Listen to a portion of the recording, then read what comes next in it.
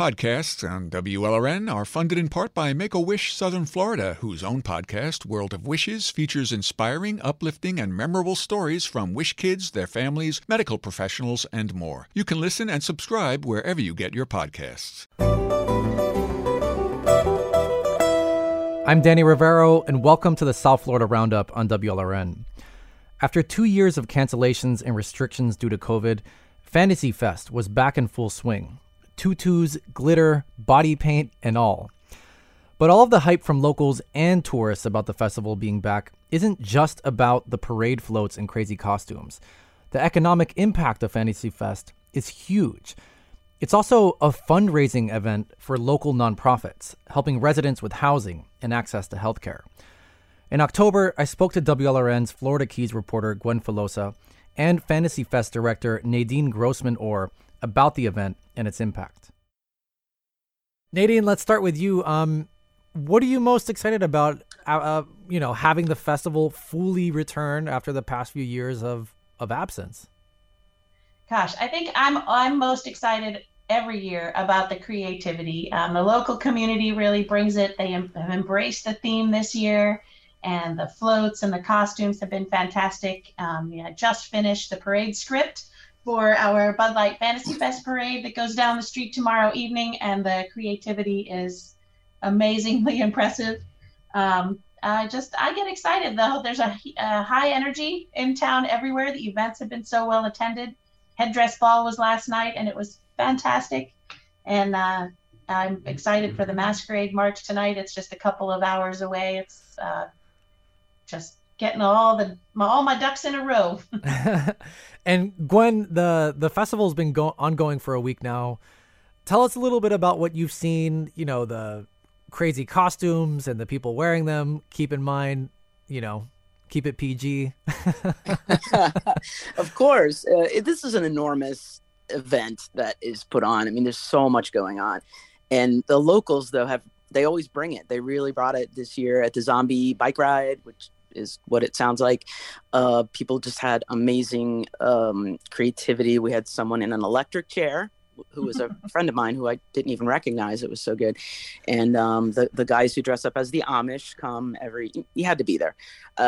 Tutu Tuesday was a huge party. Hundreds of people were at this complex of bars. And a woman, an artist here, wore a shift dress made entirely of tutus. She always has to come in and make us feel lame. And she looked great. I will say the Velmas and the Shining twins, that's played out down here. So it's got to stop. Nadine, this year's theme for Fantasy Fest is cult classics and cartoon chaos. How did you land on that theme? What's the backstory there? It's a lot of fun. I mean, something that this festival has been around for 43 years, and I think a big part of that, and the festival itself having a cult following, is because we freshen it up every year with this theme. We put out a call to our fans, everyone on our social media and our e-news and our community, and we ask them to submit theme ideas. And then our board of directors, Fantasy Fest is owned by a nonprofit board of directors. We all get together and review all those themes. And if we select your theme that's been submitted, you actually win a place on our judges stand. So we call out to the community for those ideas. And then the board has to make the decision based on costuming. We always choose a theme that's going to lend itself to a lot of a really broad spectrum of ideas and, creative costuming. And so that's how we got there. Nice. And Gwen, COVID-19 had a huge impact on tourism and the hospitality industry across the whole state. What are you hearing from businesses about the return of Fantasy Fest right now, after many years of not having it? Yeah, well, they had an abbreviated version last year. In 2021, Key West, like a lot of Florida, really bounced back. It had a record year in certain revenues, and because other places were closed. I mean, right, couldn't really go anywhere else. But this brings tens of thousands of people to town. I will say, the hotels have some spare rooms, and that hasn't happened during a lot of Fantasy Fests. They're doing good, but they're doing okay. But there are some spare rooms around town, and so it's not a sellout crowd, but it's still kind of early. But people are, happy. Nadine, you have something there? I was going to say it's pretty close. When I've been calling around. I know there are some guest houses and some vacation rentals still available, but our bigger hotel groups were forecasting and were telling me that starting tonight, actually, or starting last night, Thursday night, they were very solidly, over 90% and 100% this weekend. So yeah, and that makes sense because it's the end. It's the big showcase over the weekend. But I mean, throughout the week, there's some spare, and people are happy. People always do well on Duval. There's people are excited. I don't know. The crowds seem a little thin last night on Duval, but again, Friday and Saturday, those are the big days where people make it. Friday night. Yes. Nadine, the festival also raises funds for many people in the community who are in need of help. The coronation of the King and Queen, for example, raises money for the A.H. Monroe, an organization providing housing and care for people living with HIV. And you actually won the Queen's Crown in 2003, meaning that you raised the most cash for that cause. How important is this, fundraising part of the festival for you, and how you look at it? Gosh, I mean, it's enormous. The history of the King and Queen campaign for H. Monroe, they've raised over $5 million in just over 30 years through this annual King and Queen campaign. And there are many other organizations that we support throughout the festival. Our MARC Association, the Monroe County Remarkable Citizens. We collect Fantasy Fest beads and recycle them, and they resell them throughout the year. We've got breast cancer, and of course the Florida Keys SPCA. We raise funds for them. Womankind. So many local nonprofits participate and host really clever, creative events annually, and this is part of their annual budget. So it's not only a huge impact to all of the worker bees, all of our frontline bartenders, servers, hospitality industry folks, but these nonprofits really depend on the revenues that they can generate during Fantasy Fest as well. And I want to ask maybe a personal question for both of you, but what are you all wearing?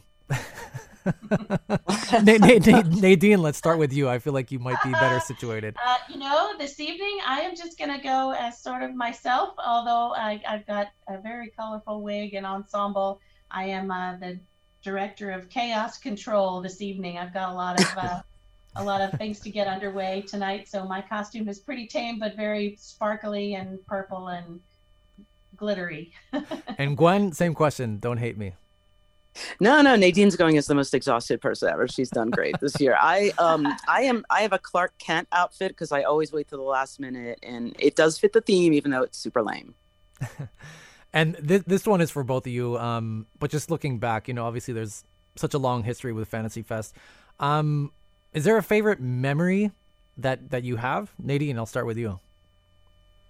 Oh my gosh. I think that I took on this festival as the director in 2017. The previous director had done it for 25 years. My first year is so memorable to me. We put on Fantasy Fest right after a major hurricane, but I loved the theme, Time Travel Unravels, and the artist, Lady Outrageous, who did the poster. It's actually, it's a wonderful memory. And every time I need to channel some good Fantasy Fest energy, I have got her art and my poster here in my office, and I love it. That was WLRN's Florida Keys reporter Gwen Filosa and Fantasy Fest director Nadine Grossman-Orr talking about Fantasy Fest and its impact. Switching gears, we're going to talk about the recent headlines and big news this year out of Haiti. South Florida is home to many different diasporas, and the Haitian community here has now officially been here for 50 years. It was 50 years ago on December 12, what's widely believed to be the first boat full of Haitian refugees to come to Florida by water landed in Pompano Beach. To mark the occasion, the community held an event at the Little Haiti Cultural Center in Miami. I went to meet people there and report on how the community is commemorating this significant milestone in the country's history. Le long de ces hivers tellement loin de la mer. There was laughter, there were tears, a poetry reading, and music. Haitians gathered Monday night to honor a history filled with struggle, with an unknown number of Haitians who died trying to reach Florida, and a history of discrimination Haitian refugees faced when they got here, but also to celebrate a story of remarkable success. Best-selling Haitian-American author Edwidge Danticat was there. The Haitian community has contributed so much to the South Florida community. I've been here 20 years now, and even in that time, I've seen the growth in terms of the contributions through art, culture, economics.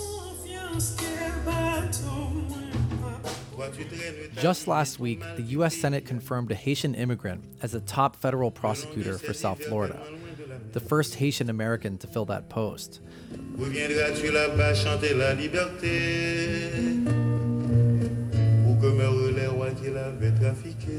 The event marked the beginning of what organizers say will be a full year of programming to showcase Haitian American history and culture in Florida. I'm Danny Rivero in Miami.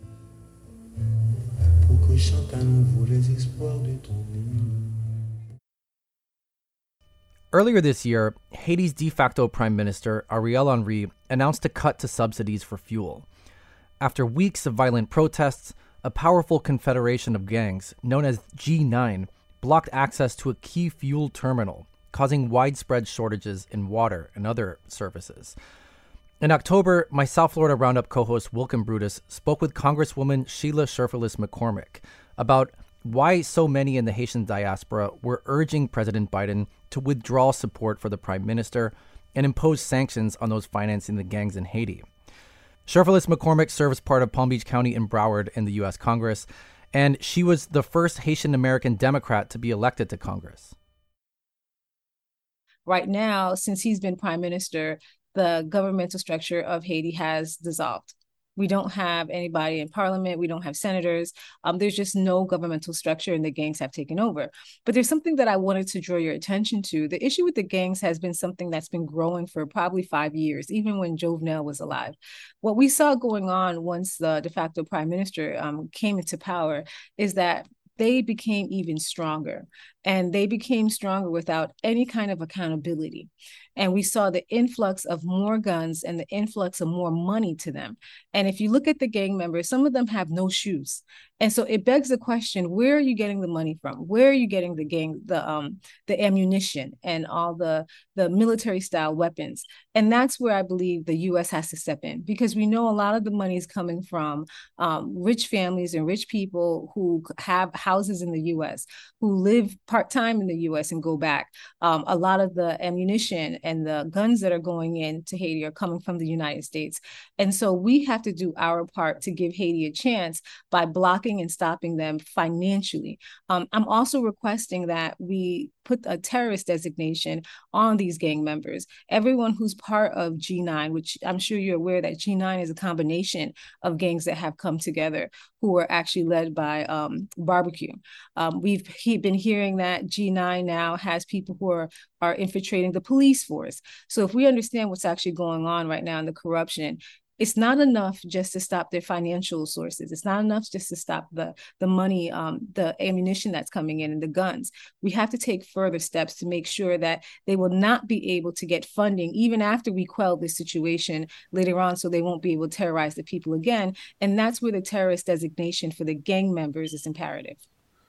The United Nations Secretary General backed Ariel Henry's formal request for foreign intervention to quell the protests, but many important Haitian individuals and organizations in South Florida are against this, saying at a recent press conference that it could empower the prime minister even further. What are your thoughts on that sentiment against foreign intervention in Haiti?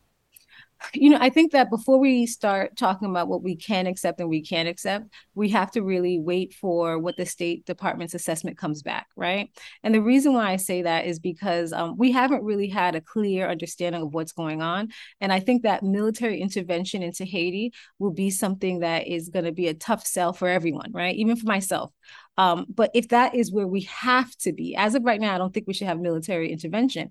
However, if we have to have military intervention, we have to make sure that we're asking for certain safeguards. For example, how long will this mission be? What is the precise mission? What are you going to be doing there? So we need to flesh it out of what it looks like. It can't just be, let's have military intervention and they're there forever and an election's able to happen and people still don't feel comfortable voting and we get someone in Haiti who's even worse. And that's a concern, right? Governance is always a concern. So that's where we've been focusing as members of Congress, where we've been focusing as the Congressional Black Caucus is what are our options and how do we safeguard and meet the needs of the Haitian diaspora and the Haitian people, which is to be protected and not exploited. That I think that's the real essence of everybody's heart of not exploiting the people anymore and protecting them. Haiti's long history of foreign intervention, from U.S.'s 19-year occupation to the controversial United Nations peacekeeping mission, many Haitians and Haitian activists say it hasn't brought the kind of long-term policy changes that could sustain a country. There is a large group of Miami-based Haitian leaders, from economists to labor unions, known as the Montana Accord. They're asking President Biden to meet with them so that they can discuss how Haitians themselves could form a transitional government. Do you support the Montana Accord? Oh, you have all the hard questions, right? So as the only Haitian American in Congress and the first Democratic elected Haitian American in Congress, I'm very slow to endorse or support any kind of government in Haiti, because I think part of the issue that we have been facing has been the U.S. involvement in who actually governs Haiti. And I think that Montana Group has shown that they have a consensus. They have been the most organized. And if they can figure out how to make it constitutional for them to facilitate the transition, then I wouldn't oppose it. But there's been many accords that have been presented.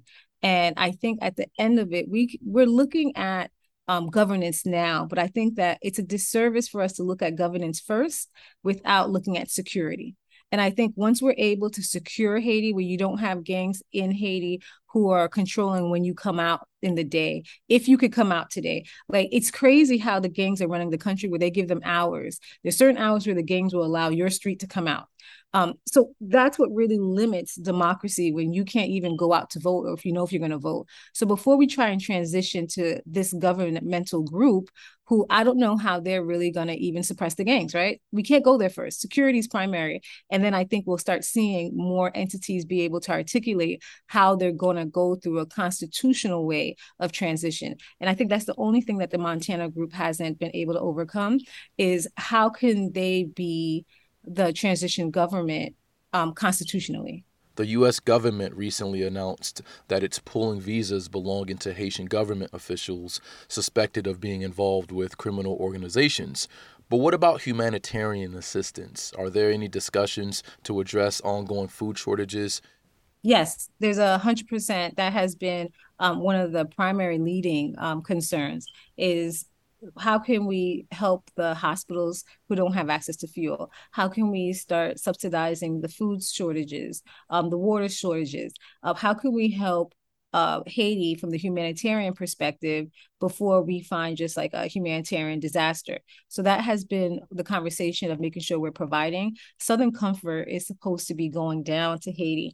But once again, even when we have that conversation, the gangs are blocking off the roads. The gangs will not let you go through unless you negotiate and pay them. So that's the kind of crazy system that we're looking at, that even if we bring in all the help to help Haiti, you're now negotiating with the gangs before the prime minister. So that's why security keeps on popping up as being the most urgent. That was U.S. Congresswoman Sheila Cherfilus-McCormick speaking with WLRN's Wilkin Brutus.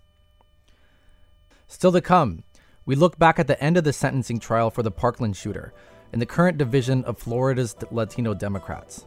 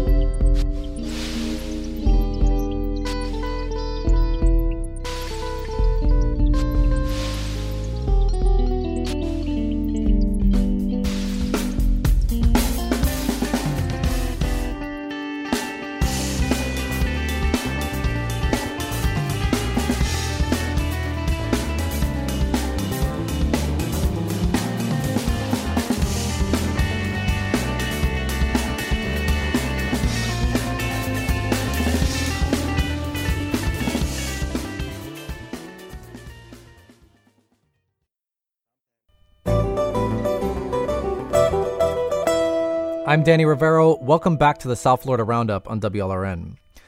It's been more than 4 years since the mass shooting that left 17 dead and 17 injured at Marjorie Stoneman Douglas High School in Parkland. In October, the jury reached a verdict of life in prison without parole for Nicholas Cruz.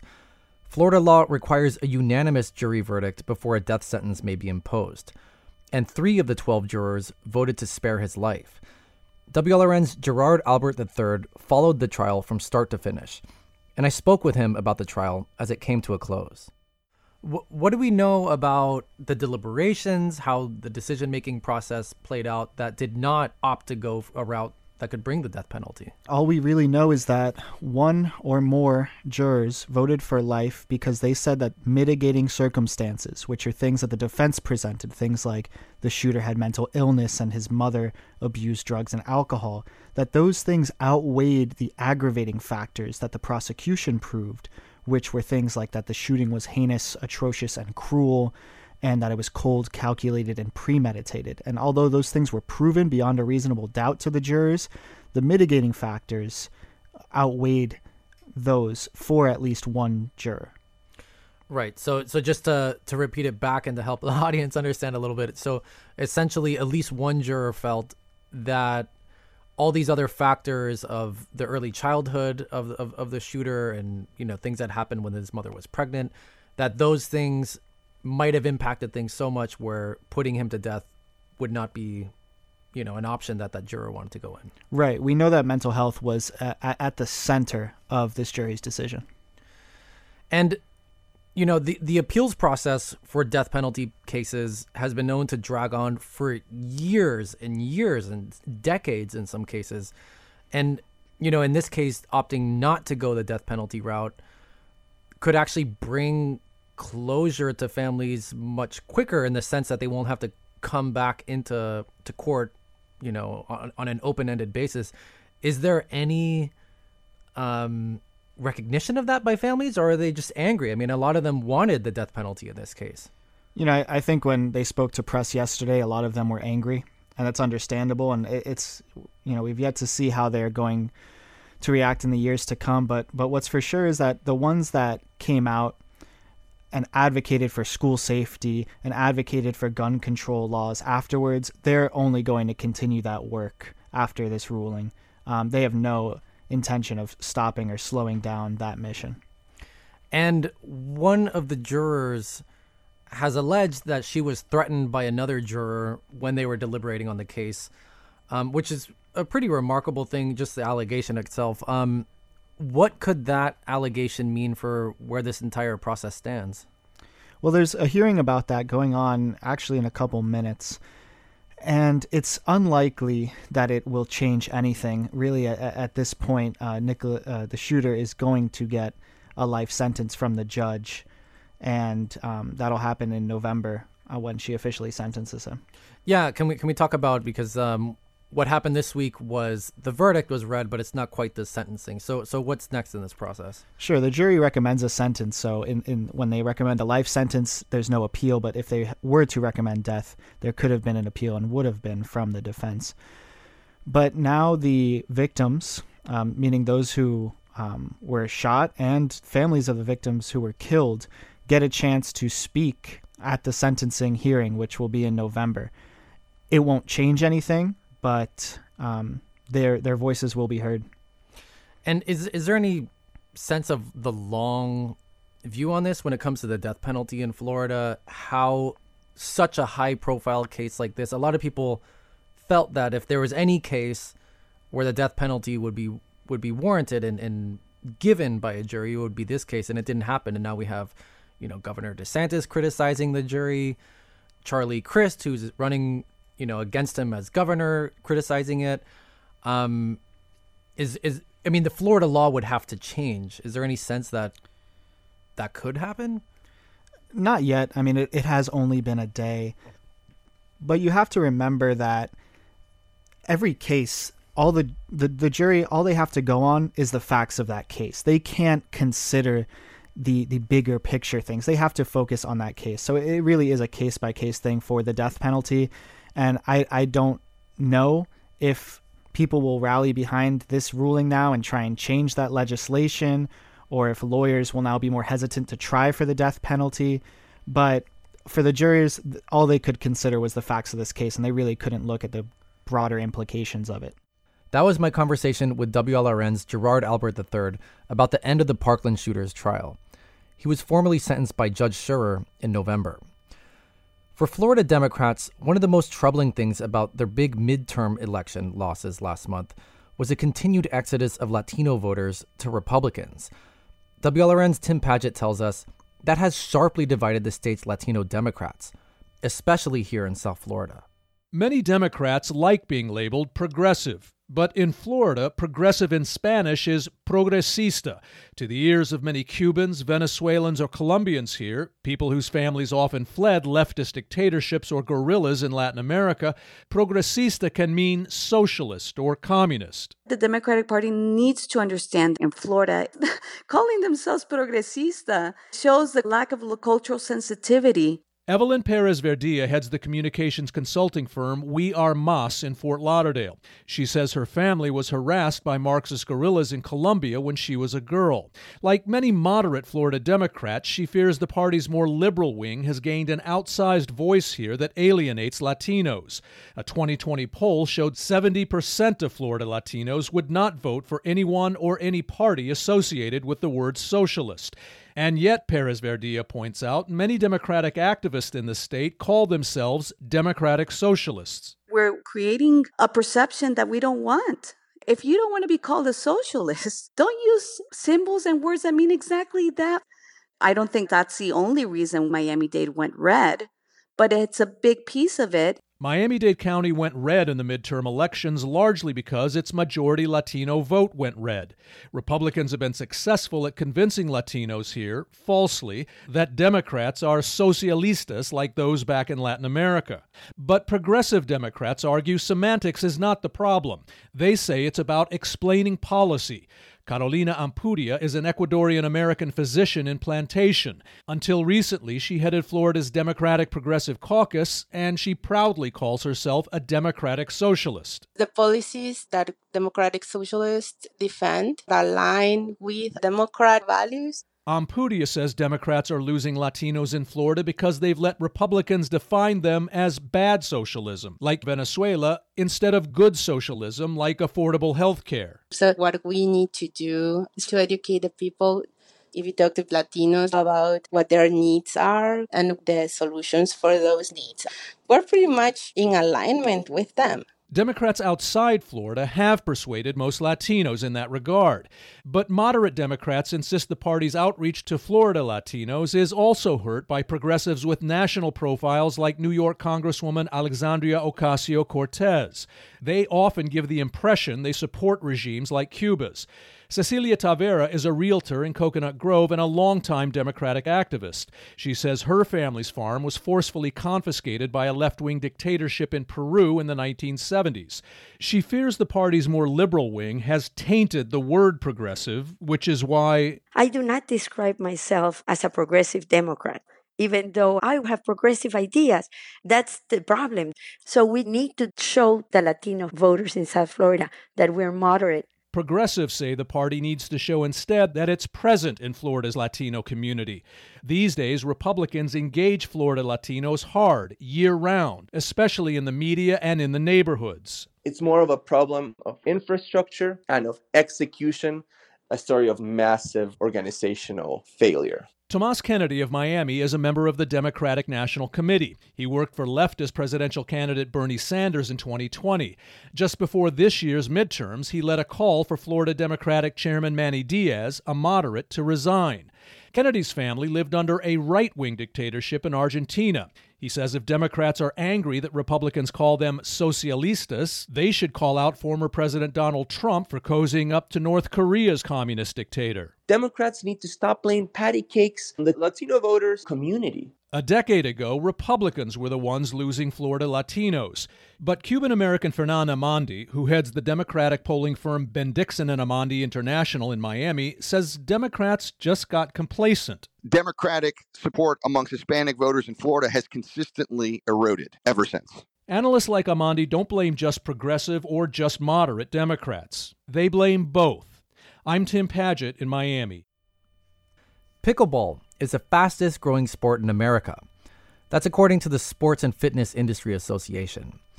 And great weather and an abundance of courts make Florida a popular place to play.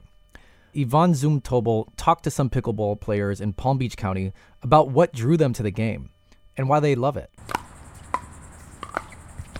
When COVID-19 closed John Fetterman's local gym, the Boca Raton resident started playing pickleball. So we painted streets, and then we just played in the street for a while, and then we got better and we played here. Here is at the El Rio Park in Boca Raton. It's a sunny, sweltering September afternoon, and more than 25 people are here. Fetterman tells me it's a good time to get on one of the 4 courts here. At 5:30, it starts to get pretty crowded. He's a teacher at Coconut Creek High School in Broward County, and he comes pretty much every day after school. The games are fairly quick, and anyone can play. There are teenagers out here, and there are 80-year-olds that all can kick our butts. A rack that holds paddles hangs from a chain-link fence. David Schaefer slips his paddle into a slot.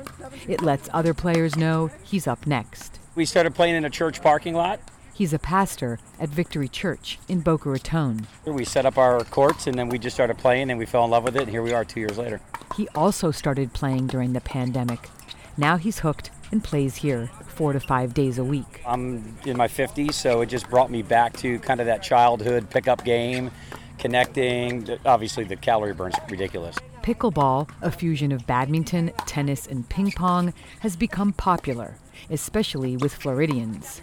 On the state's west coast, the Naples Pickleball Center, with 60 courts, calls itself the pickleball capital of the world. According to the Sports and Fitness Industry Association, there were 3.5 million pickleball players in 2019. Last year, the number of pickleball players was up to 4.8 million. That's almost a 40% increase. So why this sudden pickleball mania? The game's been around since 1965. The pandemic lockdowns are only one reason. 3.5 years ago, this club didn't even know what pickleball was. That's Scott Golden. He goes by Golden Boy Pickleball on Facebook and Instagram. He's also the pickleball pro at the Woodfield Country Club in Boca Raton. A lot of people thought, oh, this was probably invented a few years ago, when in fact it was invented 57 years ago, but it wasn't popular until social media kind of picked it up. Pickleball is played on a court, about a quarter of the size of a tennis court. You use a paddle, not a racket, to hit a plastic wiffle-type ball. The game, with its unusual scoring and non-volley zone called the kitchen, is easy to learn and affordable. Golden says it brings different people together.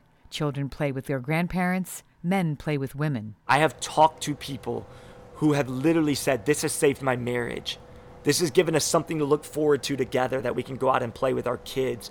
Or it's connected a father and a son or a mother and a daughter who otherwise wouldn't have anything really in common. It's bridged that gap between old and young. Pickleball is played on a smaller court with a shorter net than tennis, so the game is intimate and doesn't require much mobility. Unlike tennis, only the team that's serving the ball can score points. For example, after winning a rally. Golden says most of his clients in Boca Raton are 50 plus. Some are retired, some are empty nesters, so they have extra time on their hands. And he says it's not just the weather, but the number of places to play. Erin Wright is with the Greater Boca Raton Beach and Park District. 2 years ago, she and her colleagues converted some tennis courts into pickleball courts at Patch Reef Park. The 6 pickleball courts that we transitioned from tennis to pickleball get more play on than the remaining tennis courts that are currently there. Next year, the park will have 18 pickleball courts. There are now 10,000 facilities nationwide registered with USA Pickleball, with around 3 new venues opening every day.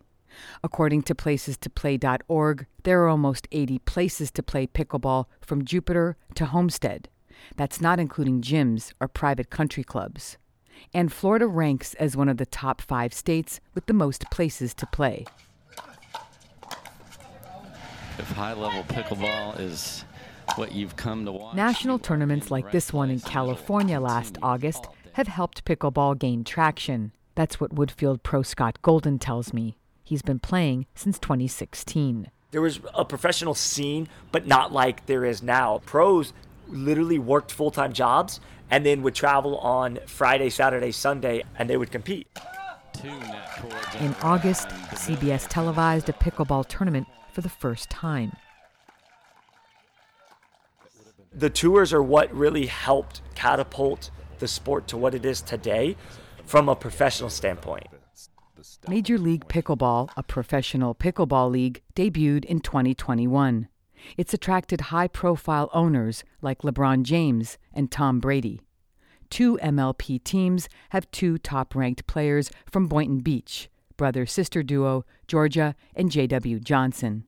And they practice here at Patreef Park in Boca Raton. I like the community of pickleball. I like how there's camaraderie. I also like the fast-paced game of it. That's Georgia Johnson. She's ranked number 1 in women's singles in the APP, the Association of Pickleball Professionals. She's 16 and a sophomore in high school, enrolled in an online school program. In 2018, the Johnson family moved to Florida for JW's tennis career. During the pandemic, they started playing pickleball more seriously as a family. Then they started signing up for tournaments. When Georgia and JW started playing doubles together, they never looked back. Most of my friends are on tour. I'm not a big fan of going to school every day and never getting to travel and the routine of it all. J.W. Johnson is 19, and he's ranked number 1 in men's singles in the APP. He graduated from high school and is taking a gap year before going to college. The people are much more friendly and social for the most part, whereas tennis, kind of everyone is just about themselves. Georgia is super relaxed and tells me she loves pickleball. There's no stress like tennis. I got burnt out at tennis. My dad made me play, and I hated it. I started getting more into pickleball with my friends, and then later joined my family who played at a higher level. And now we just have fun and travel together, and we get to experience so many different places. We've grown closer, I feel, as a family. I'm Yvonne Zumtobel in Boca Raton. Still to come, members of Miami-Dade Fire Rescue use music to help them with the stress of their job. Also, teacher enrollment has been down because of the pandemic. How does the new dean of Miami-Dade College's School of Education hope to boost enrollment?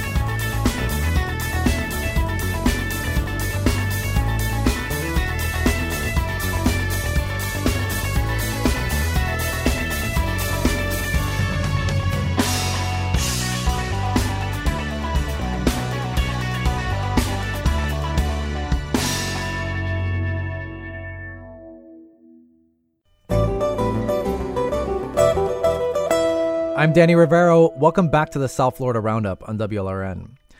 To play in the band Fire Brigade, you don't need a background in rock music. The one requirement is to work for the Miami-Dade Fire Rescue.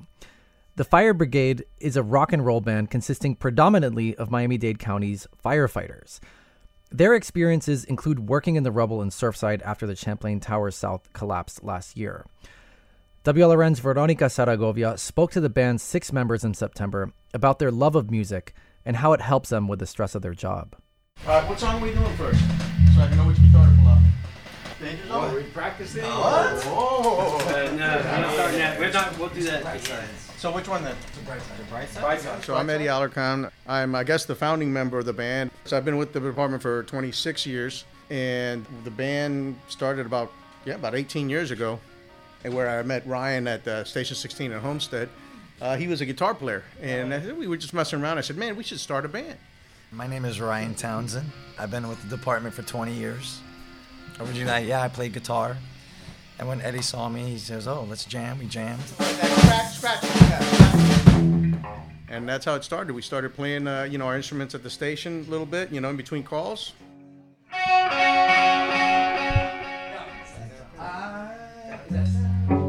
One of our district chiefs, Jason Richard, he heard us play. He was at the station, and he said, man, I'll give you your first gig. I'm going to book you for my dad's retirement party. And that was our very first gig. Back then, we weren't known as Fire Brigade, though. The original name was Fat Eddie and the B-Shift Destroyers. Guess who Fat Eddie is? This guy right here. P-H-A-T. So this is basically the band that's been together the longest.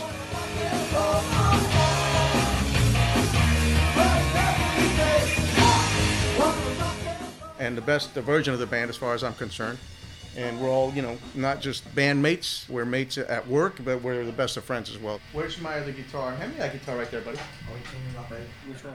It's always been a requirement to be part of the fire department. That's just one of our things. Not only can we be heroes in real life, but we can also, be rock stars on the weekend. So it's a lot of fun. I don't think any of us intend on stopping anytime soon. I think this is just like we're just going to go as far as we can go. And again, this is not something that we do for anything other than the love for it, And we've had amazing experiences. Some of these guys actually got to play with Pitbull. Let's make history. Report live from the Lamb Grammys 2020. We want to represent all the first responders in the world, and let's do it. Come on. I said, I believe. I thought it was awesome that Pitbull took the time to do that and include normal people like us, and that was awesome. It's just an amazing, satisfaction to be able to bring joy. We said, you make everybody happy and dancing and all that stuff. It's a great feeling. When you guys are ready. Do it. Do it. It's on you. You guys ready? You good? Yeah. My name is Miguel Peralta, and newly promoted battalion chief. So even though Eddie may be the founder of the band, I'm the chief of the band, so they all have to do as I say. Just living the dream, both my childhood dreams, really, being a firefighter and being a drummer in a band. It doesn't get any better. Been on a little over 17 years. I got hired in 2005 along with Adrian.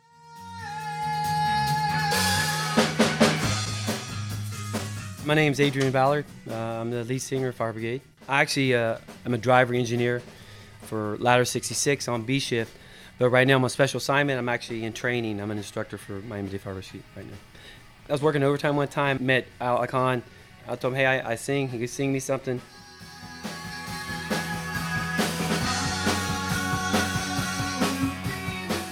I sang it. He's like, come Monday, record some stuff. The guys heard it, said, hey, we'll take him as lead singer.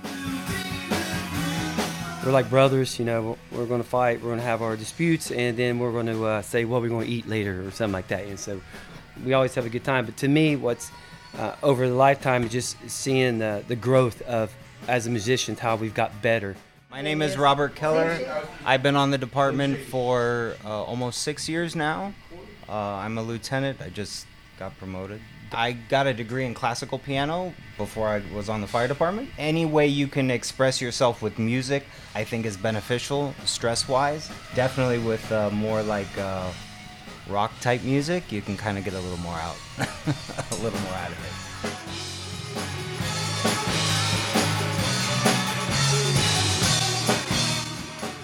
it. Rob, I was his instructor during the Recruit Academy, so I actually recruited him to be in the band because we were looking for a keyboardist. And as soon as I knew that he was a classically trained pianist, I was like, well, do you mind dumbing it down and playing a little bit of rock?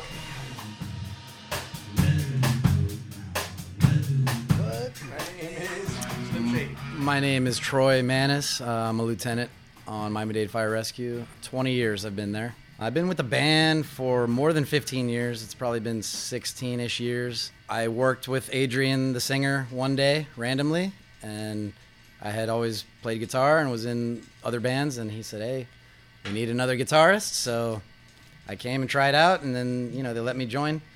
It's been a long, great ride. All of us have changed as people and families. I used to be the single one with nothing. I was never busy. I could always play.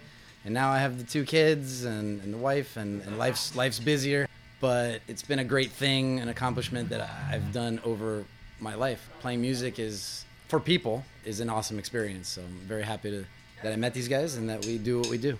No, because you guys come in at the same time. He starts. Okay. Actually, he can start and then... Okay. Since we've started, we've probably played 150 cover tunes we've covered. So we'll play The Killers, The Weeknd, Bruno Mars. We'll play all kinds of Weezer, Pearl Jam, a little bit of everything. Guns N' Roses.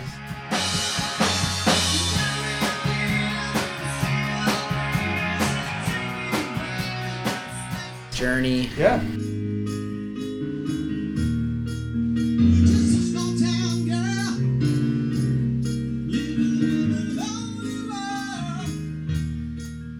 If not for our family, this wouldn't even be possible because we didn't have their support. Forget about it. People come, are you guys really firefighters? Because I guess we don't stink as a band. We're not bad, right? So they're like, you guys have a real job on the side. You don't do this for a living, and so it's that's always nice to hear. It's always gratifying to know that they think that we're good enough to be considered a professional band.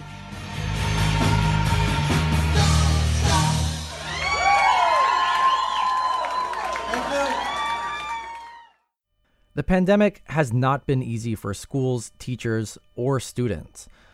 Trying to keep students safe while engaging them properly in class after a 2-year break has proven difficult. And those who train teachers also felt the strains of the pandemic. WLRN's Kate Payne spoke to the new dean of Miami-Dade College's School of Education, who hopes to boost enrollment for teachers during a tough time for them. Carmen Concepcion has been at the helm of the Miami-Dade College School of Education for 3 months. She attended MDC and spent 2 decades as a teacher and administrator in the county's public schools and at Florida Virtual School. Now, as dean of the School of Education, her primary challenge is boosting enrollment. Enrollment in the School of Education over the past few years across the nation is not where it needs to be. And in order to achieve that goal, I need to work directly with the faculty and my team to ensure that we're meeting the needs of the students. Concepcion has an office at the Eduardo J. Padron campus. Carmen Concepcion, thank you so much for taking the time. Certainly for students at MDC, many of them are working. Some are supporting their own families while they're trying to go back to school. As you're having these conversations with students, what are you hearing as far as what are the barriers or what may be holding them back from going into education? I have students in the School of Education who are not in internship yet because they need to save enough money so that they can stop working and then go into internship. That's unacceptable. Here at Padron, when I come to work 8 to 5, there's not a lot of students, but when I say late or when I come on Saturday, the campus is full. That means that our students are working. They're supporting themselves and they're supporting families. So we need to find ways to support them so that they can finish their school. For example, we signed a historic memorandum of understanding with Miami-Dade County Public Schools. And to sort of spell out that agreement, now typically when student teachers are going out into the classroom, learning how to teach, they're not being paid. But that is changing here at MDC with this partnership. What is your hope and your vision for that program as far as getting more students as teachers into the classroom? The goal is for them to be hired as full-time teachers, and they'll receive a salary just like any new teacher from the school system. When they get to internship, they'll be hired full-time. They'll have a cooperating teacher who's also a certified MIN mentor that can support them through their journey, so that, yes, they're in the classroom by themselves, but they have an expert teacher that is holding their hand, which is the same experience that I had. I am the teacher that I am today because I had a group of individuals, and when I was a student teacher, who held my hand and who helped me become the teacher that I was able to become. We know there's a lot of political pressure on education right now, with certain lawmakers, some activists, parents scrutinizing curriculum, books, and how teachers address race and identity in the classroom. And for some teachers, they say that's part of what's making them rethink staying in the field. Is that something that MDC is addressing with students as far as how to navigate the political landscape? We have a diversity course that all students in the School of Education take. The focus of the course is more about meeting the needs of all our students, regardless of politics and regardless of, it's about the students. It's about making a difference for each of the students in Miami-Dade County. Is the political landscape something that comes up in your conversations with students or faculty? In my 3 months here at Miami-Dade College, that has not been part of the conversation. We are so concerned in making sure that our students are prepared. We are making sure that our students are passing certification exams. We are meeting their needs when they come up. That'll do it for the South Florida Roundup. It's produced by Natu Tue. Our engagement editor is Katie Cohen. Our interim managing editor is Katie Munoz. Jessica Bakeman is senior editor for news. Mateo Sanchez is digital editor. The vice president of radio and the show's technical supervisor is Peter J. Mayers. Richard Ives answers the phones. I'm Danny Rivero. Thanks for listening.